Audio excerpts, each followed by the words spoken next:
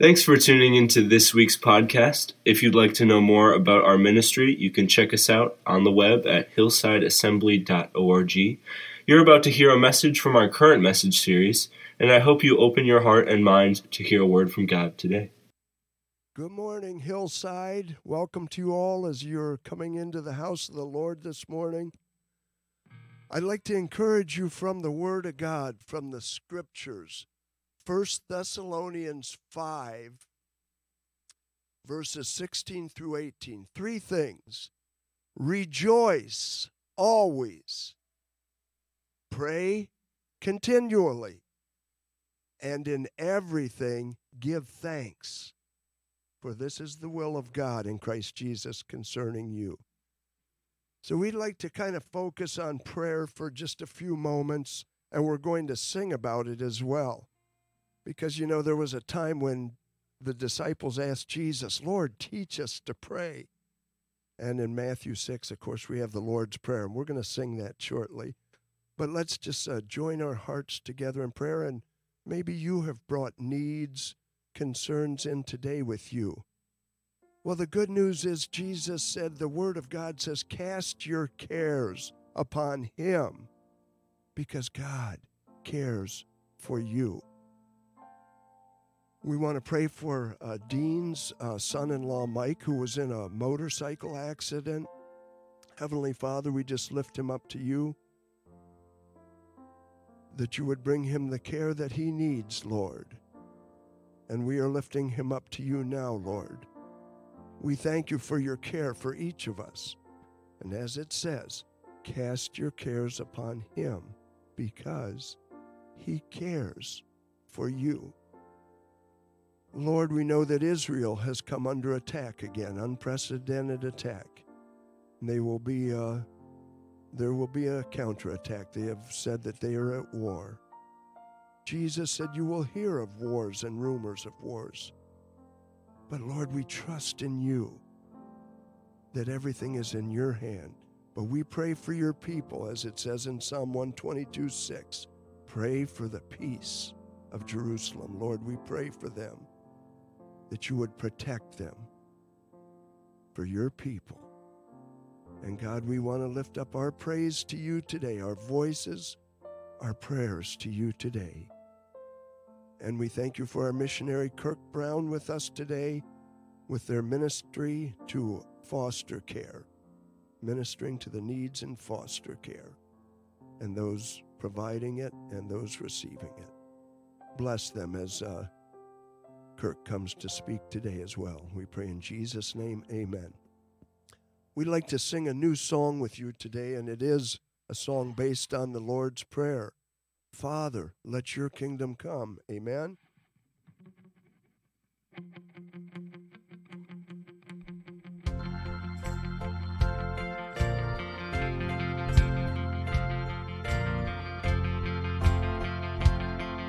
Father, let your kingdom come. Father, let your kingdom come.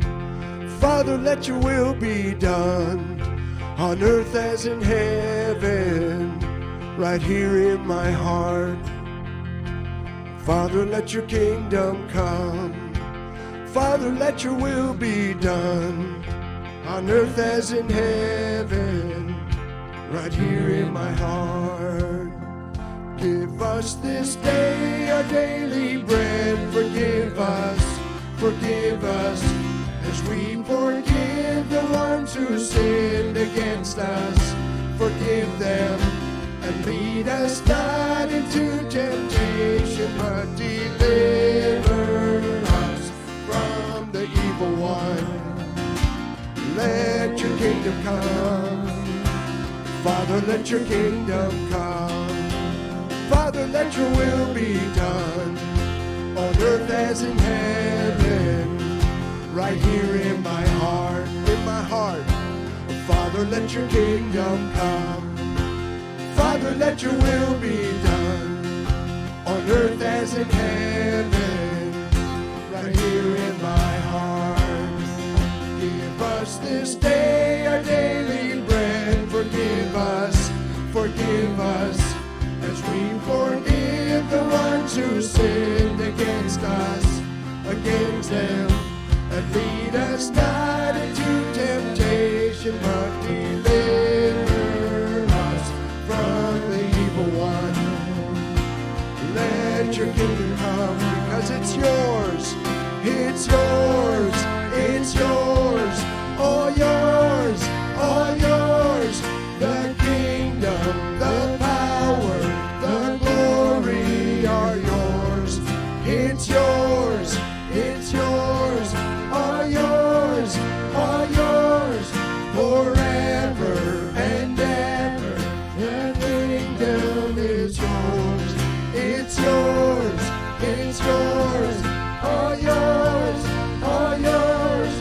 The kingdom, the power, the glory forever. It's yours,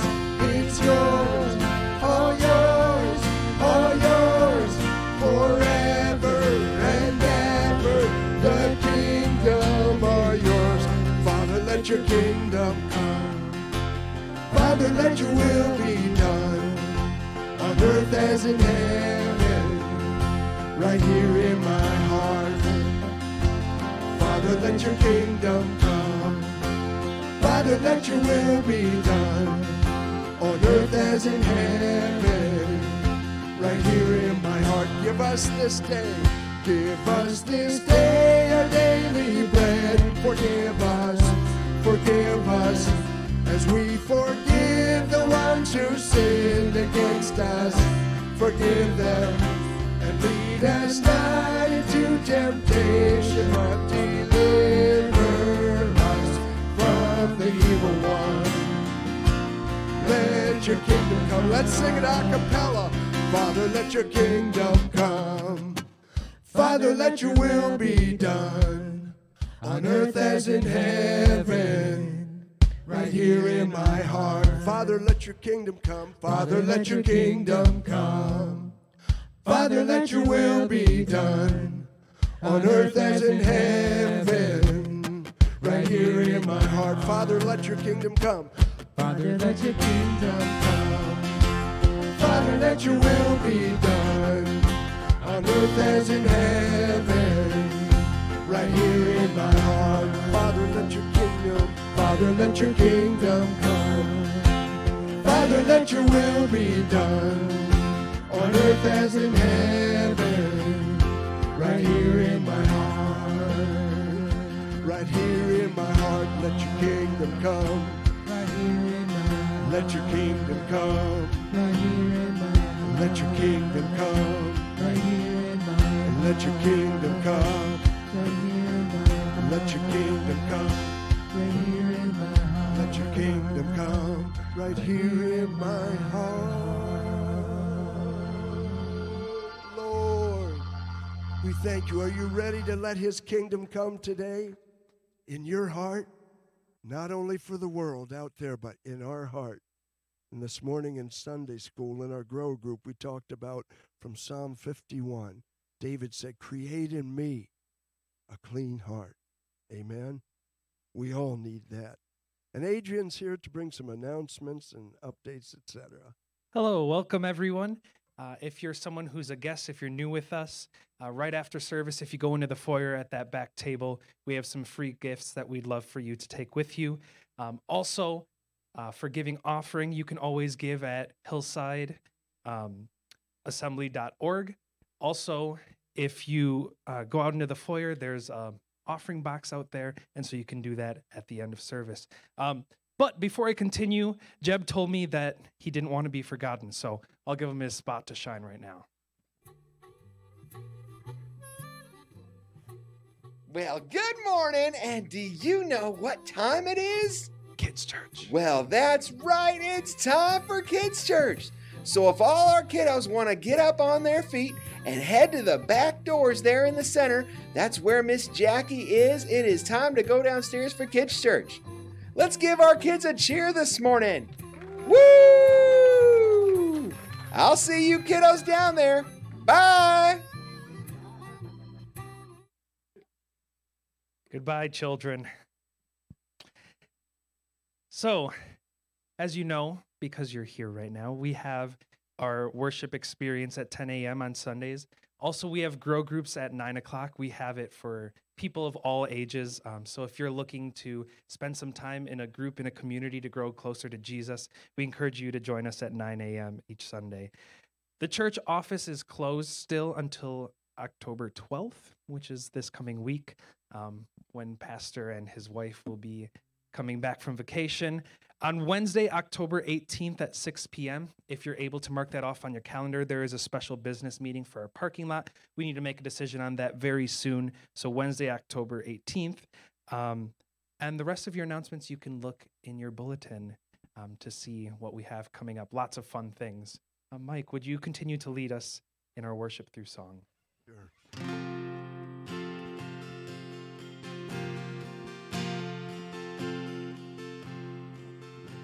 Amazing grace, how sweet the sound that saved a wretch like me. I once was lost, but now I'm found, was blind, but now I see. Feel free to worship this morning as you wish. If you'd like to stand, you can stand. If you want to sit and just soak in the Lord's presence today. Let's sing about grace, Lisa. 'Twas grace that taught my heart to fear, and grace my fears relieved. How precious did that grace appear the hour I first believed. My chains are gone, my chains are gone. I've been set free. My God, my Savior has ransomed me. In the light of life, His mercy reigns, unending love, amazing grace.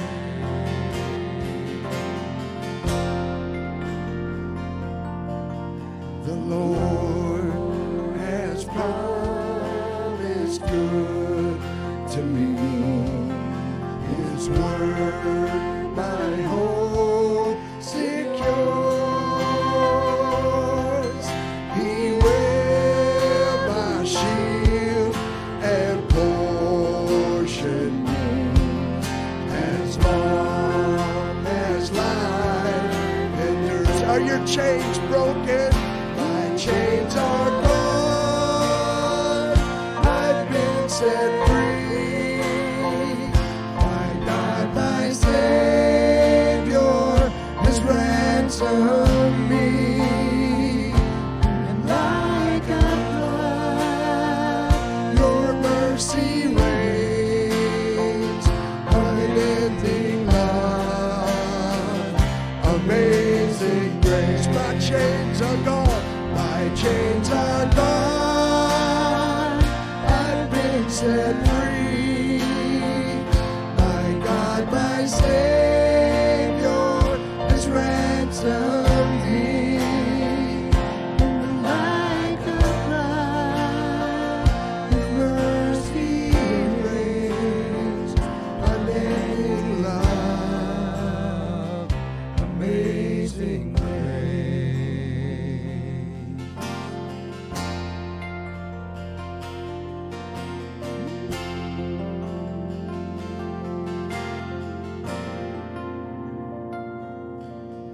The earth shall soon dissolve like snow. The sun forbear to shine. But God who called me here below will be forever mine. He will be forever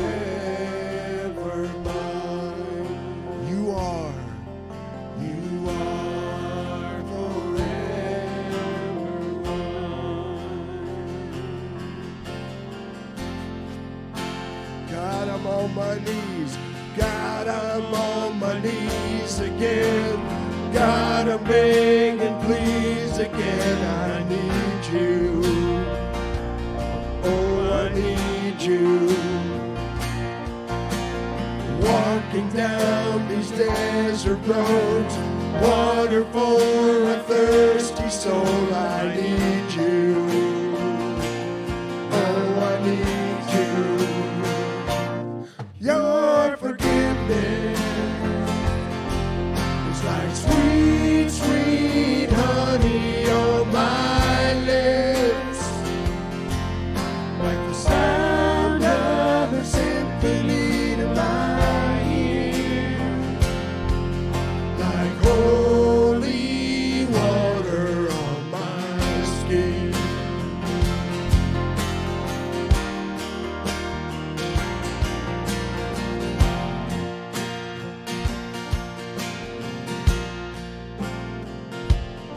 I was a dead man walking, slave to sin. I want to know about being born again. I need you.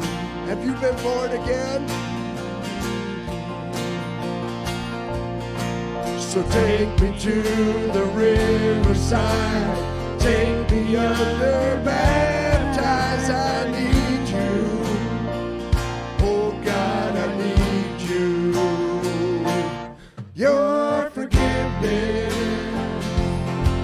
is like sweet, sweet honey on my lips, like the sound of a symphony in my ears, like holy water on my skin.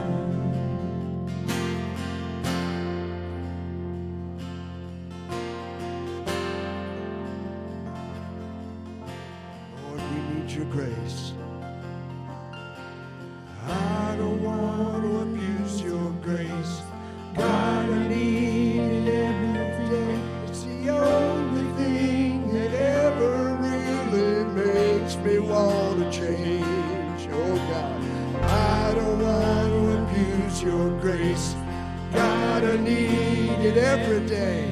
It's the only thing that ever really makes me want to change. I don't want to abuse your grace. God, I need it every day. It's the only thing that ever really makes me want to change. Your forgiveness, sweet, sweet honey on my lips, like the sound of a symphony in my ears, like holy water on my skin. Your forgiveness, like sweet, sweet honey on my lips, like the sound of a symphony to my ears, like holy water on my skin.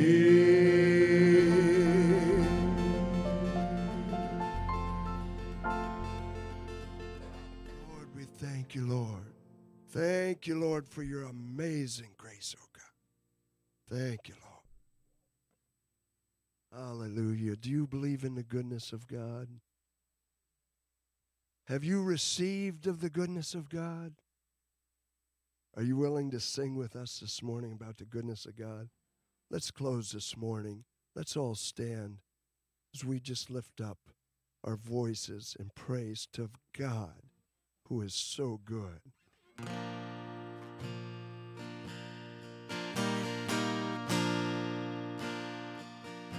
I love you, Lord. Oh, your mercy never fails me. All my days I've been held in your hands. From the moment that I wake up till I lay my head, the goodness of God. All my life, all my life.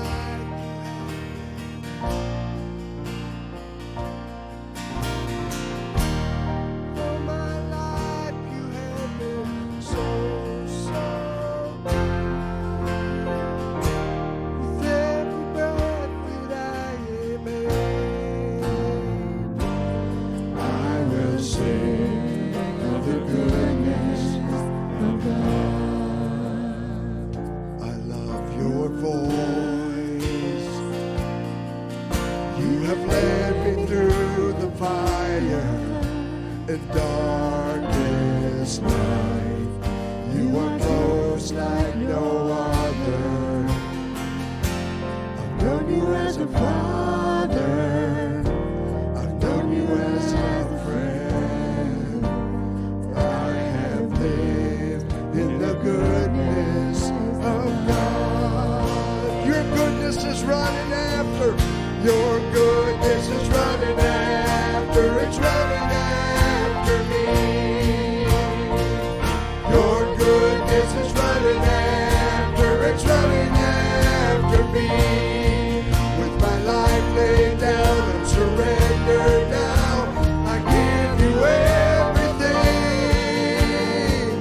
Your goodness is running after. It's running after me. Let's sing it again. Your goodness is running after. It's running after me. Yes, it is. Your goodness is running after. It's running after me.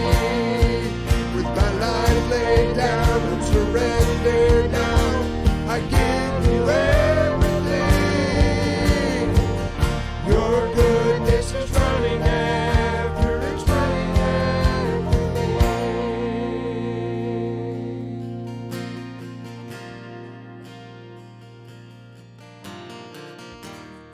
All my life you have been faithful. All my life you have been so, so good. With every breath that I am able, I will sing of the goodness of God. Your goodness is coming after. He's coming after you. Your goodness is running after. It's running after you. If you don't know Jesus, He's coming after you. He died for you.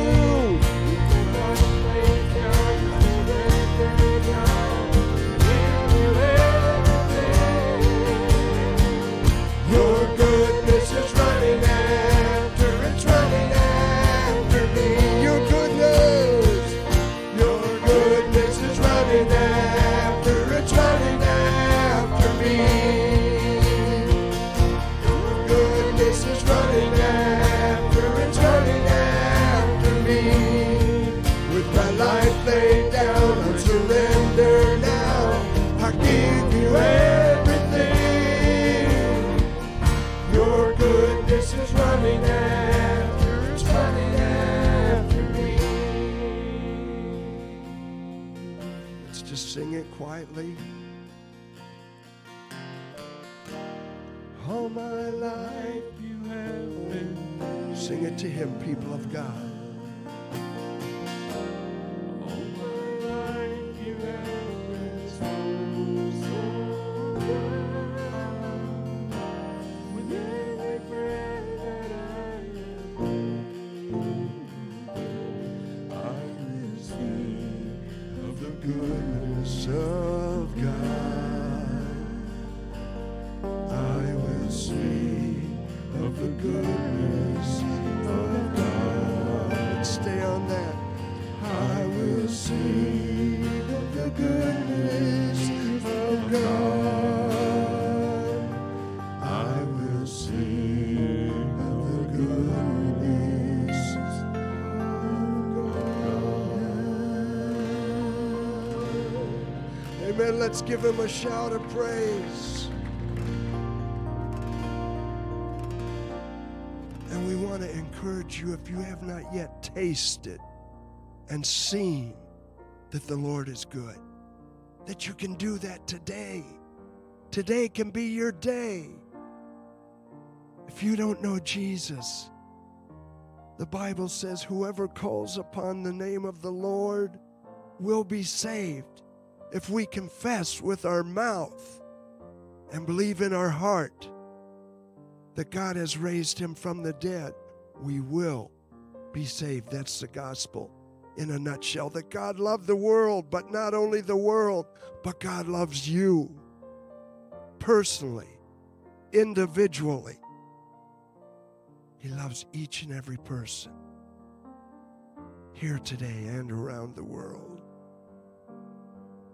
I will sing of the goodness of God. Let's just sing that a few times.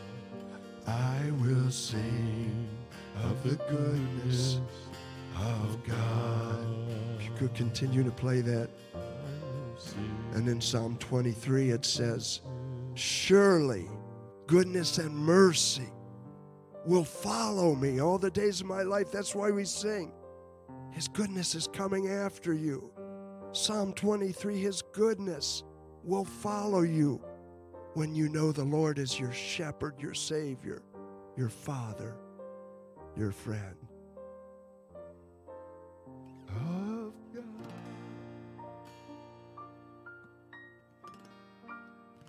Thank you, worship team. You may be seated.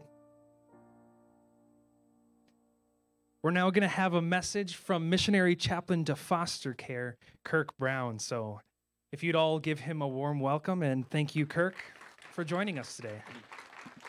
Amen. Well, I am so glad to be here. My wife wishes she was here. She's actually at another church today in Green Bay ministering. So we're kind of doing double duty today, I guess you could say. My name is Kirk Brown. I'm missionary chaplain to the foster world with the Assembly of God. And how many of you got your swords with you today? Anyone got your Bibles with you? You can go ahead and turn to James chapter 1. We're going to start off with the Word of God. Hopefully you got your swords and you're dangerous today. But everything that I'm going to say is really going to be based off this one scripture in James chapter 1. And they might even have it on the screen for some of you who are not armed and spiritually dangerous today. But you probably all have the word written in your hearts, right? So you probably already have it memorized and stuff.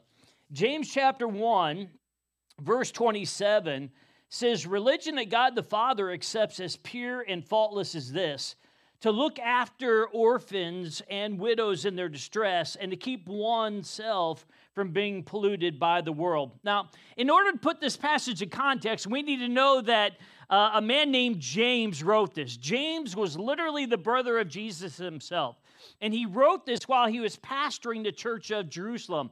And so he's writing this to his church members, and James starts off this chapter by talking about how there's going to be tests, trials, and persecutions that come to the church. Well, how many of you know it's not if tests, trials, and persecutions come to the church? It's when they come to the church. And James tells us that when these tests, trials, and persecutions come, we need to consider it as pure joy. Because God's going to use these things to what? Build our faith and our character and bring us to maturity, right? And then James starts talking to his church and us today about not just being hearers of the word, but doers of the word as well. Well, how many of you know that we need to do both? Be a hearer and a doer of the word. Amen? And then James starts talking about being religious in verse 27. Now, if any of you are like my wife, you probably hate the word religious. Probably because of all the negative connotations that come along with it, right? I pastored for over 24 years. And over the years, I've had so many Christians tell me that Christianity is not about being religious. It's about having a personal relationship with Jesus Christ. How many of you ever heard of something like that before? Well, you know what? Those people are only partially right. Christianity is about having a personal relationship with Jesus Christ, but it's also about being religious at times. At least that's what James 1:27 tells us, does it not? James 1:27 says, God the Father accepts 3 types of religious activities as being pure and faultless. In other words, he wants his people to be pure and faultless in these 3 ways. By doing these 3 ways, he wants his church to be religious in doing these 3 things. And he spells us out what these 3 things are. Number 1, looking after, taking care of orphans in distress. Number 2, looking after, taking care of widows in distress. And number 3, keeping oneself from being polluted by the things of the world. Now, I'll let your pastor, when he gets back from vacation, talk to you about looking after, taking care of widows in distress. And I'll let him deal with talking to you about keeping oneself from being polluted by the things of the world. But I am here to talk to you about the first one, and that is looking after, taking care of orphans in distress, or the fatherless, the motherless, or in modern day terminology, those in the foster system. Now, as I search Scripture, I see 3, maybe 4 people that could be put in the category of either foster kids or adopted kids. For example, how many of you have ever heard of a guy named Moses? Ever heard of him before? You know, in Exodus chapter 2, it says that Pharaoh's daughter found Moses floating in the Nile in a basket. How many of you remember the story? And that chapter tells us that she adopted Moses as her son. So Moses was adopted son. How many ever heard of a guy named Samuel before? Samuel's mother, her name was Hannah. She was barren. She could not have children. She prayed a dangerous prayer. Lord, if you give me a child, I will dedicate him to you all the days of his life. And God heard her prayer and gave her a child. How many of you know our God still does miracles today? Well, Hannah, she lived up to what her prayer was, and when she had baby Samuel at a certain age, she decided to give him to Eli the priest, who is the head priest in Shiloh, to raise there all of Samuel's days. And so the priest Eli became Samuel's foster dad, I guess you could say. How many ever heard of a young lady named Esther? You know, Esther chapter 2 tells us that Mordecai, Esther's uncle, took care of her when her parents died.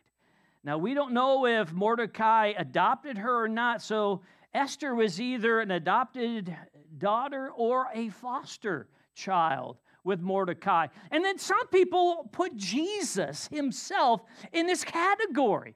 And the reason for this is because Joseph was Jesus' earthly father. Joseph was not Jesus' biological father. How many of you know it was the Holy Spirit that caused Mary to become pregnant, right? And, you know, nowadays, Joseph probably would have adopted Jesus as his own son. Whether or not he did, we don't know. But there's at least 3, maybe 4 people we could put in this category of foster or adoptive kids. And if that's true, that means God used an adoptive child named Moses to do what? Lead his people out of Egypt into the promised land.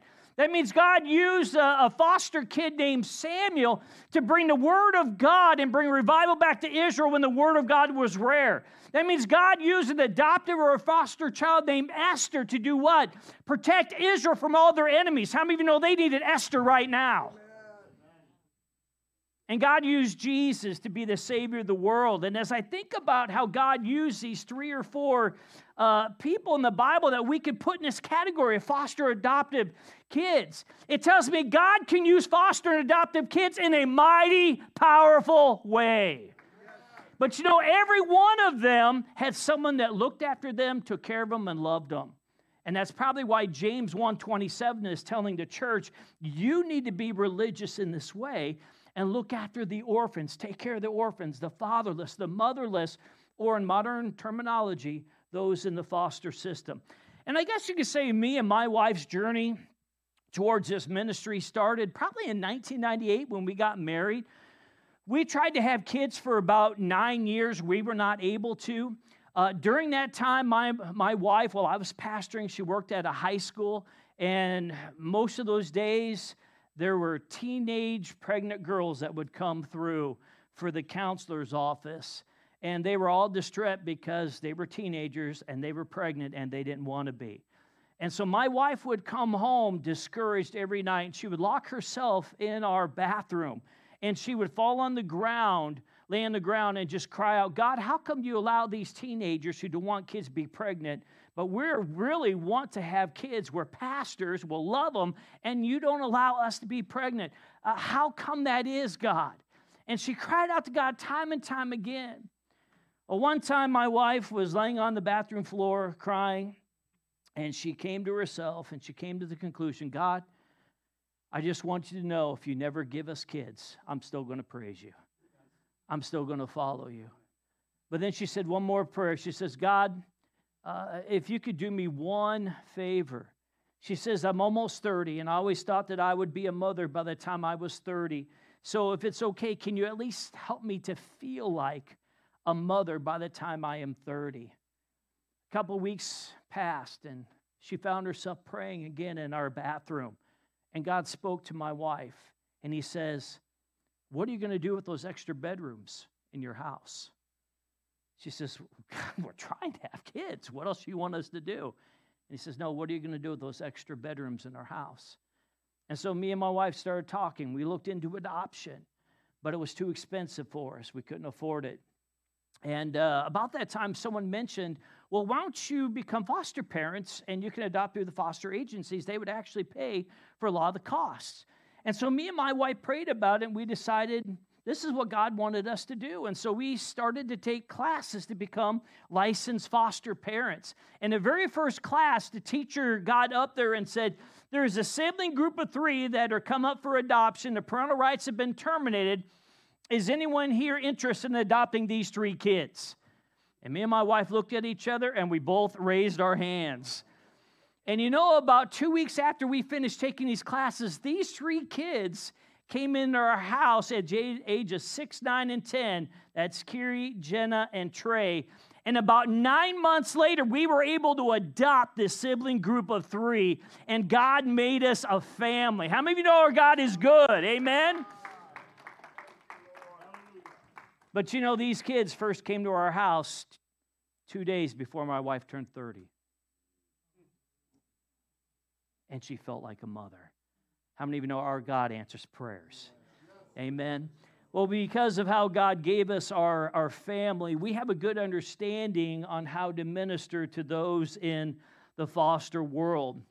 And some of you might ask, well, why should we send out missionaries, and support missionaries to, the foster world when there's already these government agencies dedicated to this? Well, let me give you at least 3 reasons. Number one is because James 1:27 tells the church that we should be religious in this way. How many of you want to be doers of the word? Yeah. Yes, Lord. Then the church should be doers. And we should be ministering and loving and caring for these orphans or those in the foster system. Number 2, it's because we really do need some Christ-like foster and adoptive parents out there. Now, I know that most of the foster parents and adoptive parents out there, they do a great job. They're doing, they're doing what they're supposed to do. But how many? There's always those few that should not be foster parents, and they should never adopt a child. For example, we talked to a young lady named Cheryl who actually came out of the foster system. And when she was a teenage girl in the foster system, she was sharing another room, sharing a bedroom with another foster girl. And the foster dad and his biological son kept telling these 2 foster kids all the sexual things that they were going to do to them. And so Cheryl and this other girl, they literally took their dresser and had to barricade their bedroom door every single night to make sure these guys did not get into their bedroom. Cheryl slept with a hammer underneath her pillow. The other girl slept with a knife under her pillow just in case they ever got into their bedroom. People, that is a great illustration why we need some Christ-like foster and adoptive parents out there. There's another little boy named Johnny who went to a Royal Family Kids Camp, a camp that's just set up for foster kids. And this particular day at camp, they were having hot dogs, and this little foster kid, his name is Johnny, and little Johnny went up to his counselor and says, I'm so excited to have a hot dog. I've never eaten a hot dog before. I've only had hot dog soup. And his counselor says, hot dog soup, what's that? I've never heard of that. And that's when little Johnny told him that when his foster parents make hot dogs, they eat the hot dogs, but they only give the foster kids the water that they made the hot dogs in. People, that is a great illustration of why we need some Christ-like foster parents. How are these foster kids going to know, see, or experience the love of Christ unless a Christ-like person reveals it to them? I tell you, we need some Christ-like foster and adoptive parents out there. And number 3, we need missionaries to minister to those in the foster world because the government agencies can't keep up with all of the foster kids coming into the system. There's not enough foster parents out there. For example, Franklin Graham came out just it was last month, and he said that there's so many foster kids and not enough foster parents in Massachusetts that these foster kids are forced to live at the hospital for weeks at a time.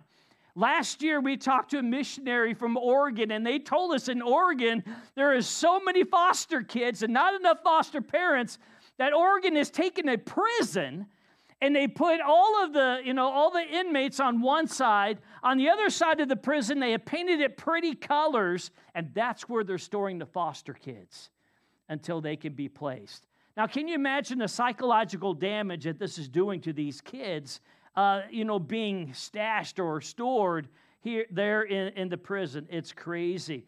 Last winter, me and my wife talked to a foster worker in Monroe County where we currently live, and we asked her, do you need the church's help? Do you want the church's help? And she said yes. And she said yes because right now there's over 7,600 foster kids in our state of Wisconsin alone. She said yes because right now there's over 100,000 kids already up for adoption in our country. She said yes because there's over 400,000 foster kids in our country. But you know what? There's also about 380,000 churches in our country, which means that if at least one family from every church would take care of or look after one of these orphans, like James 1:27 talks about, it would obliterate the foster crisis going on in our country. The church really is the reinforcements that our country needs when it's concerning the foster world. Now, here's our plan to minister to those in the foster world. Number 1, our plan is really to focus on those young people that are aging out of the foster system. And aging out is a process that occurs when the foster kid leaves the foster system. And usually that happens between the age of 18 and 21, depending on the state that they live in. Here in Wisconsin, the age is 18.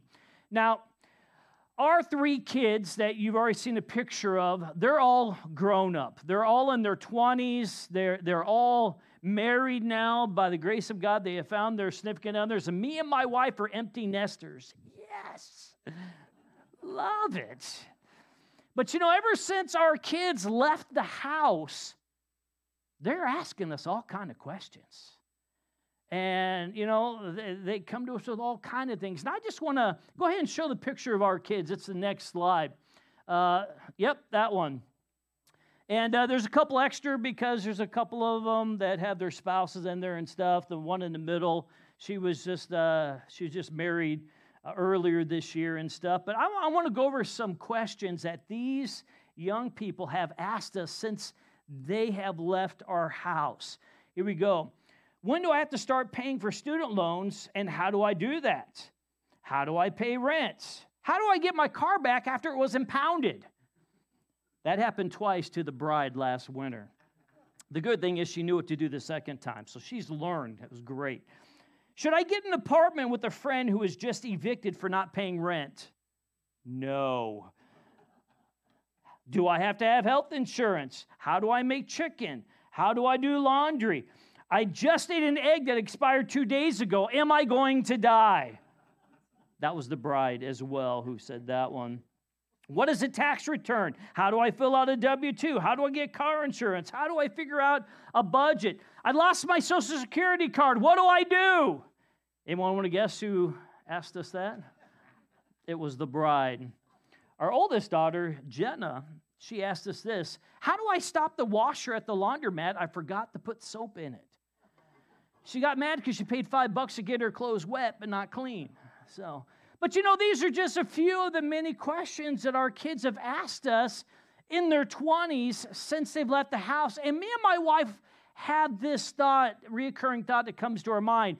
Who do these young people that are aging out, who do they ask questions to? Who do they have to go to? Who do they have to talk to, when it comes to, basics like getting jobs and finding housing and going to school and paying bills? Who do they have to go to? A lot of them have no one. So what happens to these young people that age out, turn 18 in our state and age out of the foster system? In a lot of different counties, they're simply given garbage bags and they're told to pack up their stuff and to leave the house, and they are forced to fend for themselves, which a lot of them cannot do. They do not know how to fend for themselves. We've talked to a couple of Assembly of God pastors who have been eyewitnesses to young people getting out of vans with garbage bags full of stuff, and they step on the street corner and the van leaves them behind with all their stuff there. Those were young people that aged out of the foster system. Now, me and my wife, we've thought about this. We're thinking, you would think that foster parents would allow them to continue to stay at their house, right? And help them out, help them get a job or, go to school or something like that. But how many of you know 18 to 20-year-olds are expensive? And they'll eat you out of the house. They're not free. They're not cheap. And so a lot of people simply can't afford it. And so these young people are thrown out to themselves on the street. Can we just pretend today that it's our 18th birthday? Now, some of you are going to have to go way back, right? But just hang with me. Let's just pretend like we're 18 today, but let's also pretend that we're in the we're foster kids, all right? And so we wake up and we think it's my 18th birthday. Maybe my foster parents, maybe they made me a birthday cake. Maybe they bought me a birthday present. Maybe they're going to throw a party for me. I've never had a birthday party before. And so you get out of your bed with excitement. You leave your bedroom with anticipation, only to be handed one of these by your foster parents. They tell you to pack up your stuff, kid. It's time to get out of the house. We need to get another foster kid we're going to make some money off of. We can't make any more money off of you.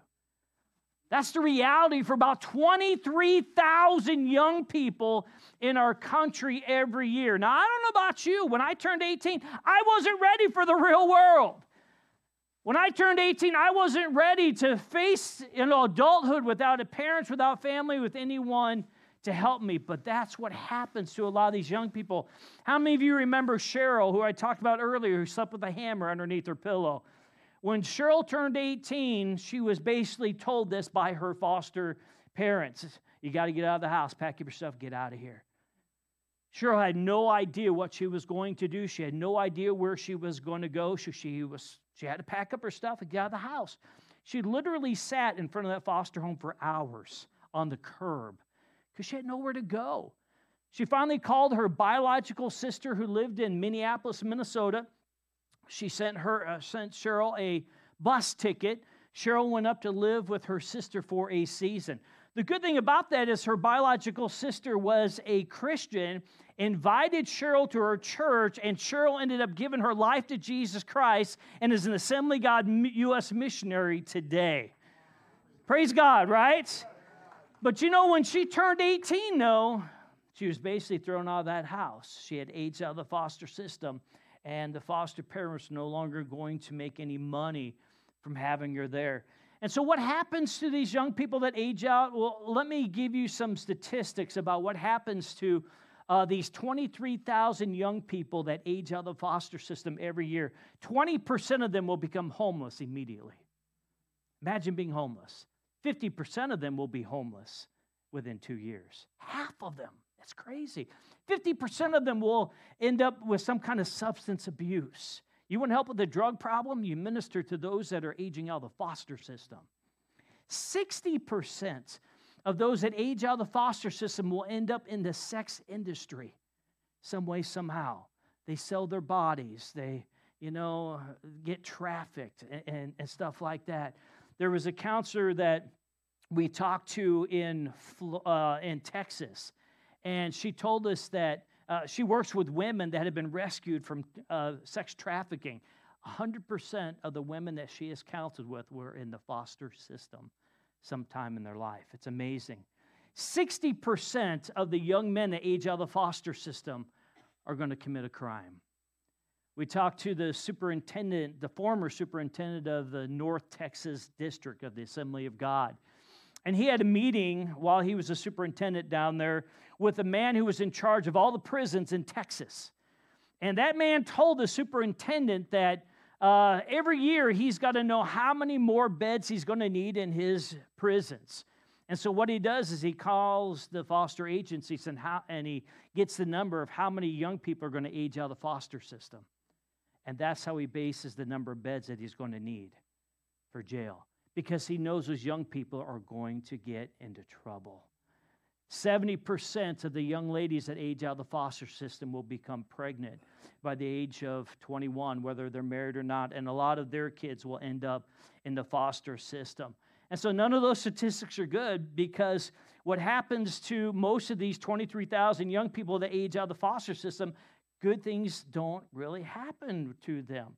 And I believe that God wants to use the local church to change some of those statistics. And one of the things that Sandy and I are planning on doing is raising up mentors from the local body of Christ, from churches like you. You see, we're not naive. I know that most of you won't or you can't be foster parents. I know most of you will not or can't adopt. But as I look in this room, I think most, if not all of you, could become a mentor to one of these young people. You can give an hour of your time a week or a month to help them with basic stuff like, how to get to school, how to get a job, healthcare, finances. You have life experience that they don't. Some of these young people have gone through so much, they have so much trauma that they might live in a body of a 20-year-old, but their mentality is like a 13-year-old. And so they need guidance and they need help. And you know what? I think the church is the help that these young people need. And so we're trying to raise up mentors in the local body of Christ. The second thing that we plan to do is to help churches like yours just start or enhance foster ministries. And that means simply ministering to foster kids, foster parents, foster workers, and maybe parents who have lost their kids to the foster system. The truth is, being a foster parent is hard. Has anyone in here ever been a foster parent before? Okay, a couple of you. Was it hard? It's tough. Statistics show that half of foster parents quit fostering after the first year because it's hard. Half of them quit the second year because it's difficult. But statistics show that when a church helps or encourages foster parents, that number drops down, only 10% quit. So 90% continue to foster, and a lot of them end up adopting kids when they have a church's help and encouragement and the church's support. We talked to a young man who was a caseworker named Lance. He was doing his first placement into a couple who they were getting their first foster kids. And Lance called up this couple and he said, I know that you were only supposed to get one child today, but we have two boys instead of one. Is it okay if we bring both boys over? We just don't have anywhere else for the second one to go. And this couple who never fostered before said, yes, go ahead and bring the second one. We'll make do. And so Lance brought over these two boys, and as soon as these two boys got in the door, they start running all over the place. They're jumping all over the furniture and stuff, and Lance is looking at these new foster parents, and he can just tell the anxiety level is rising. And he can just tell they're thinking, what did we just do? Did we just make a mistake? And Lance looks, and he's watching these kids jump on the furniture. All the furniture is white. The little dog is hiding underneath the coffee table, right? And these kids are just running all over the place, being crazy. But then there was a knock on the door. And they answered the door, and it was someone from this couple's church. And they said, hey, we heard that you got two boys instead of one. We brought you over a bag of clothes. We know you're going to need these clothes. They hadn't left but a few minutes when there was another knock on the door. It was someone else from this couple's church. They brought over a car seat, and they said, we heard that you got a second boy, a second child. You're going to need another car seat, so here you go. They hadn't left the driveway when a third couple from the church pulled up with a bucket of KFC chicken with all the fixings. And they said to the new foster parents, we know you're not going to have time to cook a meal today. We just wanted to bless you. And Lance, the caseworker, with everyone from the church that came over, he could see the stress level leaving. And he could just see the anxiety going. And he ran into this couple a couple years later. And they told Lance that the only reason why they continued to foster kids and they ended up adopting a couple kids was because they had a church's help and support. Let me tell you something. You can make a world of difference in the life of someone in the foster world, whether it be a foster child, a foster parent, a foster worker, or maybe parents who have lost their kids to the foster system. Well, what are some things that the local body of Christ can do? What are some hands-on things that you can do as a church to minister to someone in the foster world? Well, you can buy Christmas gifts or Easter baskets and bring it over to a foster home and bless them that way. How many of you know Christmas is coming up? What an easy way for this church to bless foster kids. Something else you can do, you can donate supplies to foster agencies that are always short in supplies. How many of you can afford a box of Pampers? Box of wipes? It doesn't take a whole lot. But these foster agencies are always short in supplies because the government only gives them a short amount to spend on these different things. You could help mentor or tutor some of these foster kids. And so these kids sometimes go to home at home. They go to different school to different school to different school. They get so far behind. And I tell you, one-on-one with someone can help them get on track. So if you can help them, tutor them or mentor them, it goes a long ways. You can provide for meals for foster families once a week or once a month. How many of you are good cooks? Raise your hands. I want to go to your house after service. God bless you. But think about it. If you had a bunch of foster kids, what would happen if someone brought over a meal to your house every Wednesday night? You could just count on it. I tell you, it would be a huge blessing. It takes that much off the plate of you. For you. You can drive foster kids to their so many different appointments. You could help drive them to all their appointments and just help the foster parents out that way.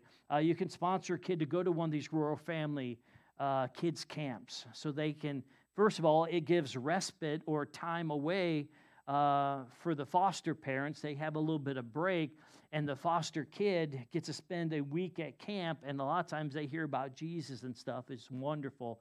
And lastly, you could adopt a foster kid, or you could become a foster parent. There are thousands of hands-on ways that the local body of Christ can minister to those in the foster world. And Sandy and I have a goal of next year to help at least 20 churches either start or enhance foster ministries in their church. And hopefully you and your church will be one of those 20. We'd love to be able to help you guys to minister to those in the foster world.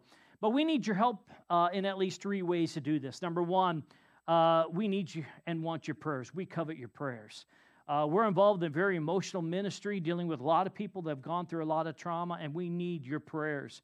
And my prayer is that every time you see one of these, this is a normal garbage bag. Maybe you'll think about the foster kids and pray for them, or more specifically, you'll think about those young people that are aging out of the foster system.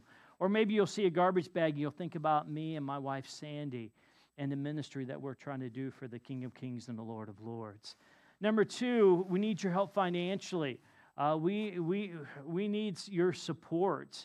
And we're hoping that your church comes along with us and supports us on a monthly basis. I'm hoping some of you will support us on a monthly basis. I have packets out there on my table I'd love to give you. Right now, we're at 72% of our budget. God is blessing us because we're trying to bless families and help families and stuff. And so would you consider, instead of going to Starbucks once a week, or instead of going to the cafe or going out to eat once a month, put that money towards this ministry. Every little bit will help us. And number 3, you can help us by simply getting involved. And I said before, there's thousands of hands-on ways that we can minister to those in the foster world. And the fact is, everyone in the church can do something to minister to a foster kid, a foster parent, a foster worker, or a parent, biological parent who have lost their kids in the foster system. So I challenge you to pray and ask God how He would want you to get involved and minister to those in the foster system, and how God would want you to be religious, like James 1:27 talks about. Let's pray. Oh Lord, the need is so great when it comes to the foster system right now. It's a mess. And Lord, the government just does not know how to love and care for kids. They're probably doing the best they can, but Lord, right now, they need reinforcements. They need help. And you know what, Lord? I believe that's the church. That's been our calling for years. Ever since James wrote this and let the church know it's our business to look after orphans, the fatherless, the motherless, those that are in the foster system. God, you want us to be religious in this way. And God, I pray that your church would step up and be the reinforcements and the help that our government needs. And Lord, in this case, the workers are truly few, but the harvest is ready. Lord, those in the foster world, they're like an unreached people group here in our own backyards. And here the church has an opportunity to minister to people in our own neighborhoods, in our own school systems, maybe in our churches. And God, I pray that we would stand up and minister to them. Lord, what would happen if you would ask us today, like you asked me and my wife, what are we doing with the extra bedrooms in our house? How are we utilizing them? What are we doing with the extra time that we have? Could we be tutoring or mentoring some of these young people? What are we doing with all the extra money that some of us have? We could use some of that to bring good and change some of these lives. God, I know that there is something that every single person in this church, there's something that everyone can do to minister to those in the foster world. The question is, Holy Spirit, what is that? And I just want you to take a moment, if you will. Can you just ask the Holy Spirit, what's my part in all this? How do you want me to get involved? How can I help? How can I minister? And I dare you to pray a dangerous prayer like that, but be careful. Because when the Holy Spirit speaks, He doesn't just want you to be a hearer of His word. He's going to want you to be a doer of His word. Holy Spirit, would you speak now as we ask how we can get involved to change lives, to minister to kids, to minister to parents, to minister to foster workers. God, what can we do as individuals? What can we do as a church? The truth is, God, we can't minister to 400,000 foster kids today, but we might be able to minister to that one that comes to church every once in a while, and we can change their life. We might be able to minister to maybe a foster family that comes in here every once in a while. We might be able to bring supplies to the foster agency so they can bless these foster kids. What is it you want us to do, God? Lord, we simply surrender ourselves and we say, yes, God, I will go.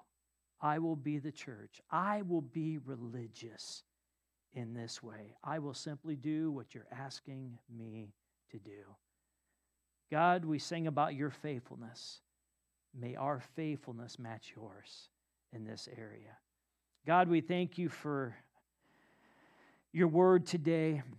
Thank you, Lord, for allowing me to come and speak and for helping me today.